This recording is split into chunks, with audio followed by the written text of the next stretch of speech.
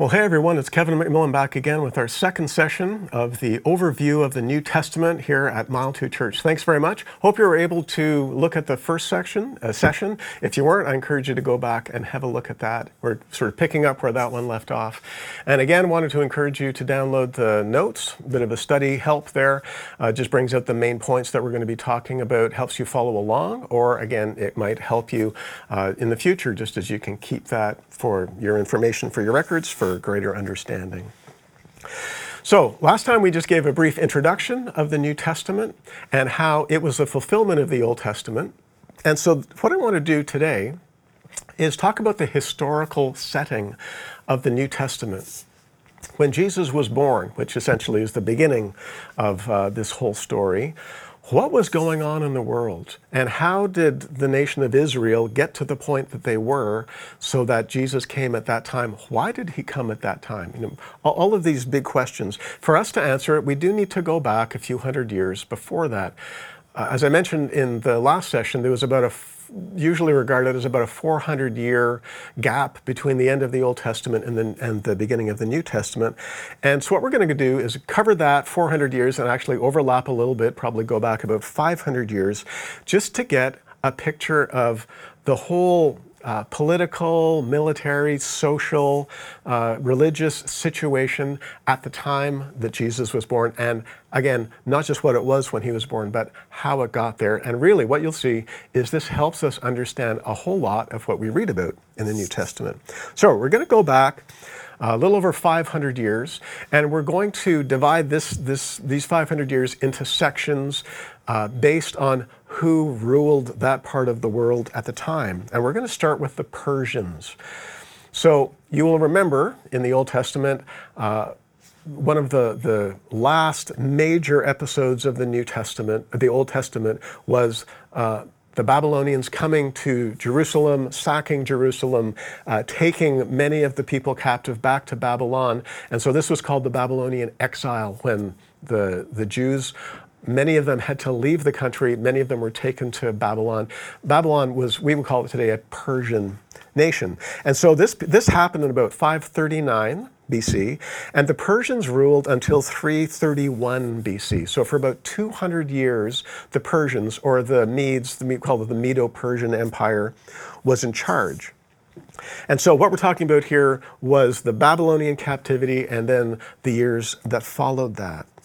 So, as I said, when the Babylonians came in, the Persians came in, many of the Jews were dispersed into many different nations around that part of the world, and actually some of them traveled even farther. This is called the diaspora, where the Jews were dispersed among different nations around the world. And this wasn't the first time it happened. We'll see it happened again as well. But why it's really important to our study is that Jerusalem was the center of their worship. Jerusalem, you'll remember, had the Holy of Holies and the Ark of the Covenant that was to contain the very presence of God. And so this was the center of their whole religious system, their whole religious life. Every year, as many of them as possible were to come to Jerusalem to worship. And so when Jerusalem was essentially destroyed and the temple was destroyed, it changed Judaism very, very significantly. And now all the Jews weren't all in one place. They were all over the place. And so they had to adapt. They had to learn to practice their faith in different ways because they couldn't all come together in Jerusalem anymore, of course. This led to the rise of the synagogue, because there would be Jewish communities all over the world, and what would happen is the Jewish members of certain cities or villages would get together and they would learn to worship together. And so they developed synagogues, which essentially were just Jewish churches, gatherings, assemblies. And not only did the synagogue arise, but the rabbi, the concept of the rabbi teacher, also arose at that time. If you look in the Old Testament, you don't see the synagogue, you don't see the rabbi. This developed in this intertestamental period, as we talk about, between the end of the Old and the beginning of the New Testament. And because they were all dispersed and there wasn't a centralized, I won't say government, but essentially government of faith, there's an centralized authority, they developed more and more traditions in order to uphold what they considered the Word of God, the Talmud, the teaching of Moses, the law. They wanted to uphold the law more than anything else. And so because they were all dispersed and the communication wasn't as good as it used to be, they developed traditions on how to uphold the law. Now, you will recognize some of the kings that reigned during this time. One was Darius, another was Cyrus. You'll read about those in Ezra and the book of Nehemiah and in other books as well. There's another king named Artaxerxes, who you'll read about in the book of Esther. And under Darius and Cyrus and Artaxerxes as well, the Jews were allowed to return to Jerusalem so that they could rebuild the temple, the city, the wall, so that they again would have a center for their faith. And you read all about this in Ezra, starting in Ezra, and then also Nehemiah carried it on as well. So the Persians ruled at this time for about 200 years. But then in 331 BC, something very significant happened at this part of the world, what we call Israel today. It was taken over by the Greek Empire. And so we now enter the Greek period, or we call it the Hellenistic period. Hellenist, by the way, means Greek in Greek. So that's, if you hear people talking about Hellenism or Hellenistic period, we're talking about Greek things. And so this started in 331 BC and it lasted till 164 BC. 180 years, 190 years. And this all happened under Alexander the Great, whom you've probably heard. Fabulous leader, fabulous military strategist, general, very hard-nosed, brutal guy, but he was very effective at what he did, took over vast amounts of the known world at the time. Now, some good things happened. Generally, there was a higher standard of living that the Greek culture brought. Better transportation, better communication, better schooling, better academics, many things, better medicine, many things that the Greek culture brought that were actually benefits. However, of course, it was still a military regime, and so the Jews were bound under this military regime. In this time, Greek became the common language. Understandable, it's the Greek Empire. While Hebrew was still spoken among the Jews and the Hebrews, of course, Greek was also incorporated into daily life. And this actually is an important factor when it comes to our understanding the New Testament. Because around 200 years BC, somewhere around there, the Old Testament was translated into Greek. The Old Testament was written in Hebrew, but it was translated into Greek. Now you might think, who cares? What's a big deal? Well, here's the deal. That translation is called the Septuagint. Septuagint. It's called that because they say 70 scholars got together and they came up with this translation. Interesting legends around that. And so at the time it became the most common translation to be studied. So even the Jewish scholars would begin to study the Septuagint rather than studying the Hebrew Bible. And you understand when you translate from one language to another, you want to get it as accurate as possible, but there's always something a little bit different in the translation. And the reason this impacts us today is when the New Testament authors like Paul and Peter and even Jesus quoted the Old Testament, very often they didn't quote the Hebrew Old Testament, they quoted the Septuagint. They quoted the Greek New Testament. Now, I don't know if you've ever been reading along in the New Testament and you see where someone quotes something from the Old Testament and you read it in the New Testament and then just out of interest, you kind of flip back and look back in the Old Testament and see what it says. And sometimes you find it's a little different. The wording is kind of different here than it is here. I don't understand. Is that a misquote? Is something wrong?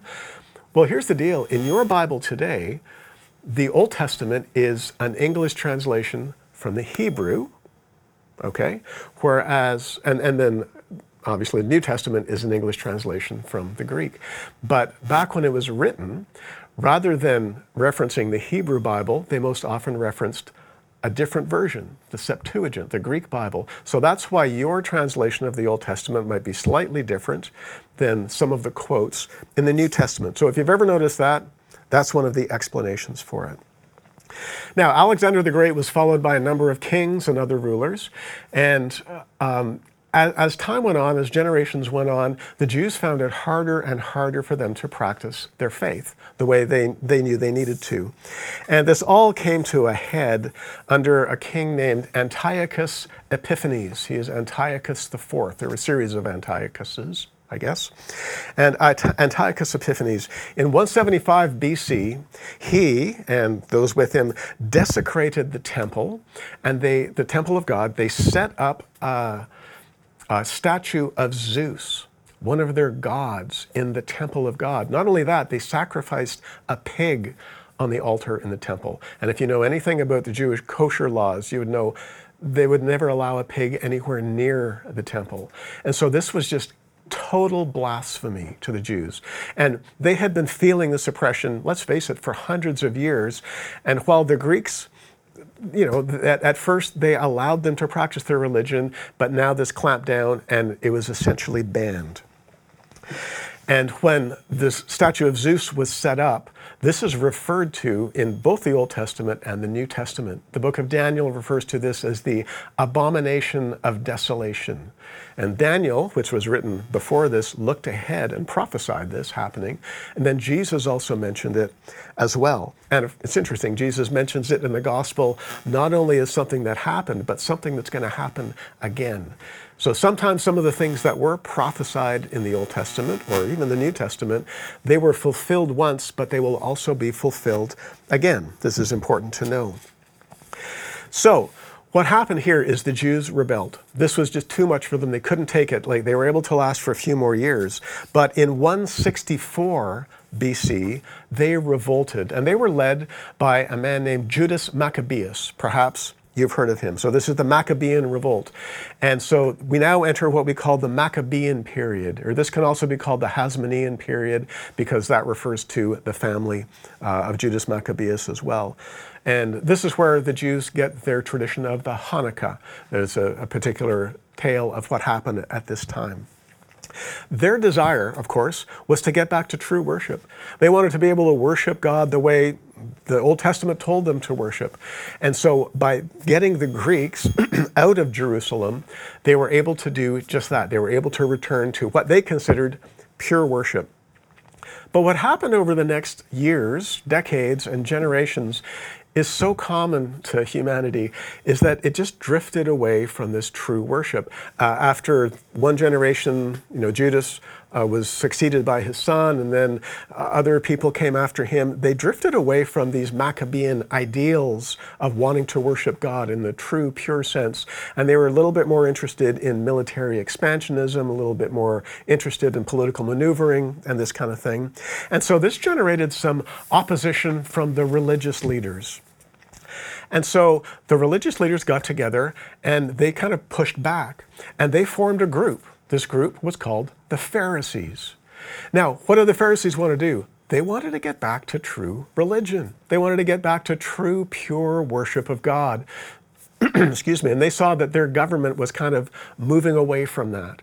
And so they pushed back and they started instituting these laws and more traditions as to how they can live out the law more fully, more completely, more accurately. They wanted to uphold the old covenant more and more faithfully. And so more and more traditions got added.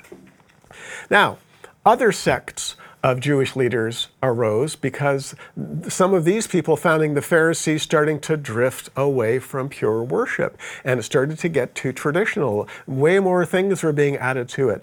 And so there was another group that arose that wanted to get back to true worship. This group was called the Sadducees. And they wanted to get right back to the very core of what true worship was. They wanted to get back to the law of Moses that was given in the first 5 books of the Bible, in the Pentateuch, what the Jews called the Torah. The Sadducees wanted to get back to the Torah. And so they actually, I won't say completely neglected, but they did not consider the rest of the Old Testament nearly as important as the Torah, because they wanted to get back to pure, like the real thing. They wanted to worship God in spirit and in truth, even as Jesus said. But since they really only focused on the Pentateuch, the first few verses of the Bible, first 5 books of the Bible, their beliefs were a little bit different than those who believed in the Old Testament. And it's interesting, if you read through the Pentateuch, you'll find it doesn't focus a lot on the afterlife.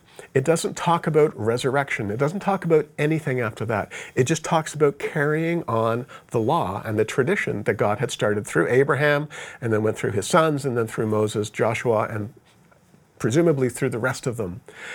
And because it didn't talk about the afterlife, because it didn't talk about life after death, it didn't talk about heaven, it didn't talk about the resurrection, the Sadducees didn't believe in that. They rejected the idea of the resurrection. Now, why is this important? Well, when you read Jesus' interaction with the Sadducees in the Gospels, you'll see they're always talking about the resurrection, and Jesus talking to them and saying, you guys don't understand because you're missing the point. There is a resurrection. And the Sadducees would go, no, there's no resurrection.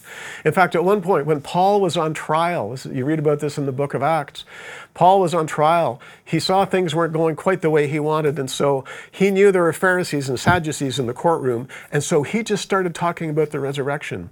And he knew exactly what would happen. The Pharisees and the Sadducees would start bickering and arguing with one another, and that kind of ended that whole day in court. And so understanding the basis of this helps us get, why do the Sadducees not believe in the resurrection? Now you know, and that can help. Now, this is the Hasmonean period, or the Maccabean period. This was the Jews ruling themselves. Now, they were surrounded by the Greek Empire, and so they had some understanding with the Greek Empire, but it worked okay. But then something changed. As time went on, you will understand that the Roman Empire began to grow and gain in power. The Roman Empire took over the Greek Empire, and in 63 BC, they took over Israel. This again, the Middle East, that part of the Middle East called Palestine, Israel, many different names over the years. And the Romans came, and again, the Romans were a military dictatorship, a very brutal military dictatorship. They did allow the Jews some self-rule. They allowed them to practice their religion to a certain extent, but all under the thumbs of the Roman rule. And so this mistrust between the Jews and the Romans is an undercurrent that you see all through the New Testament. You see it all through the Gospels, through all of the disciples, just the way they talk. You see it in the book of Acts, and then you can even see it in some of the letters. And it's certainly referred to even in the book of Revelation as well. This is because the Romans were a brutal dictatorship. But since they did allow the Jews at least some form of self-government, they allowed them to have a king. And so there were a series of Jewish kings. And the one that you would probably recognize the most became king in 37 BC, so about 35 years before the New Testament started. His name was Herod. He was called Herod the Great, and he was very powerful, very rich, and ruthless, very ruthless. That's one of the reasons he was able to last so long. One of the things that he did, starting around 20 BC, is he started to rebuild the temple, the one that had been destroyed by the Babylonians almost 500 years before this.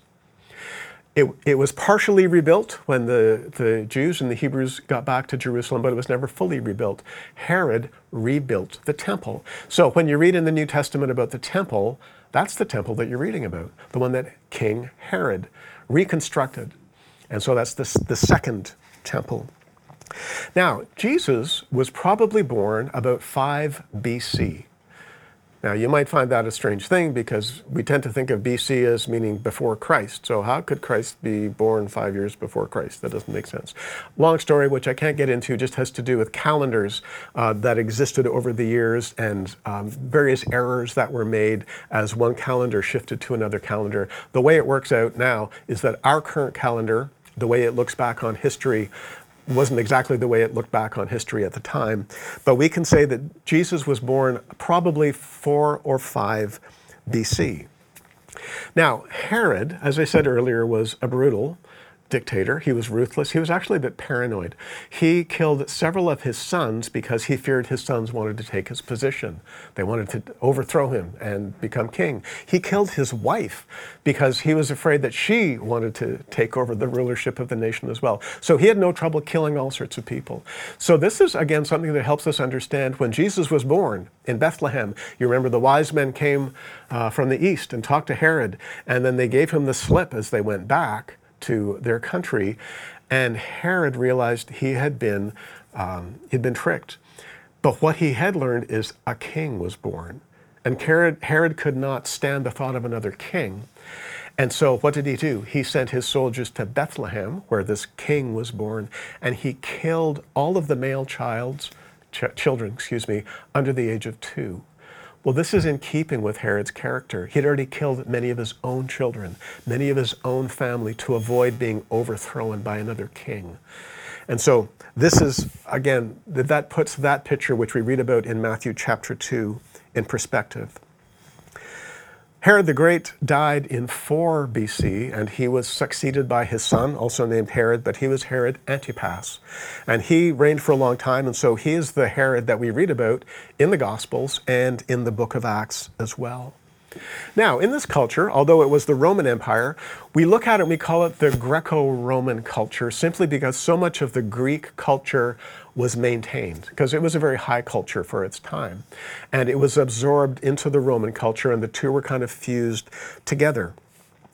And in this culture, there were many different religions. If you've studied Greek mythology or Roman mythology, you know all the names of the gods. I mentioned Zeus earlier. All of the planets are named after the gods, Mars and Venus and Mercury. These are Roman gods, but then there are also Greek gods as well. And it was a very, very important part of their culture. We'll talk about more of that a little bit later.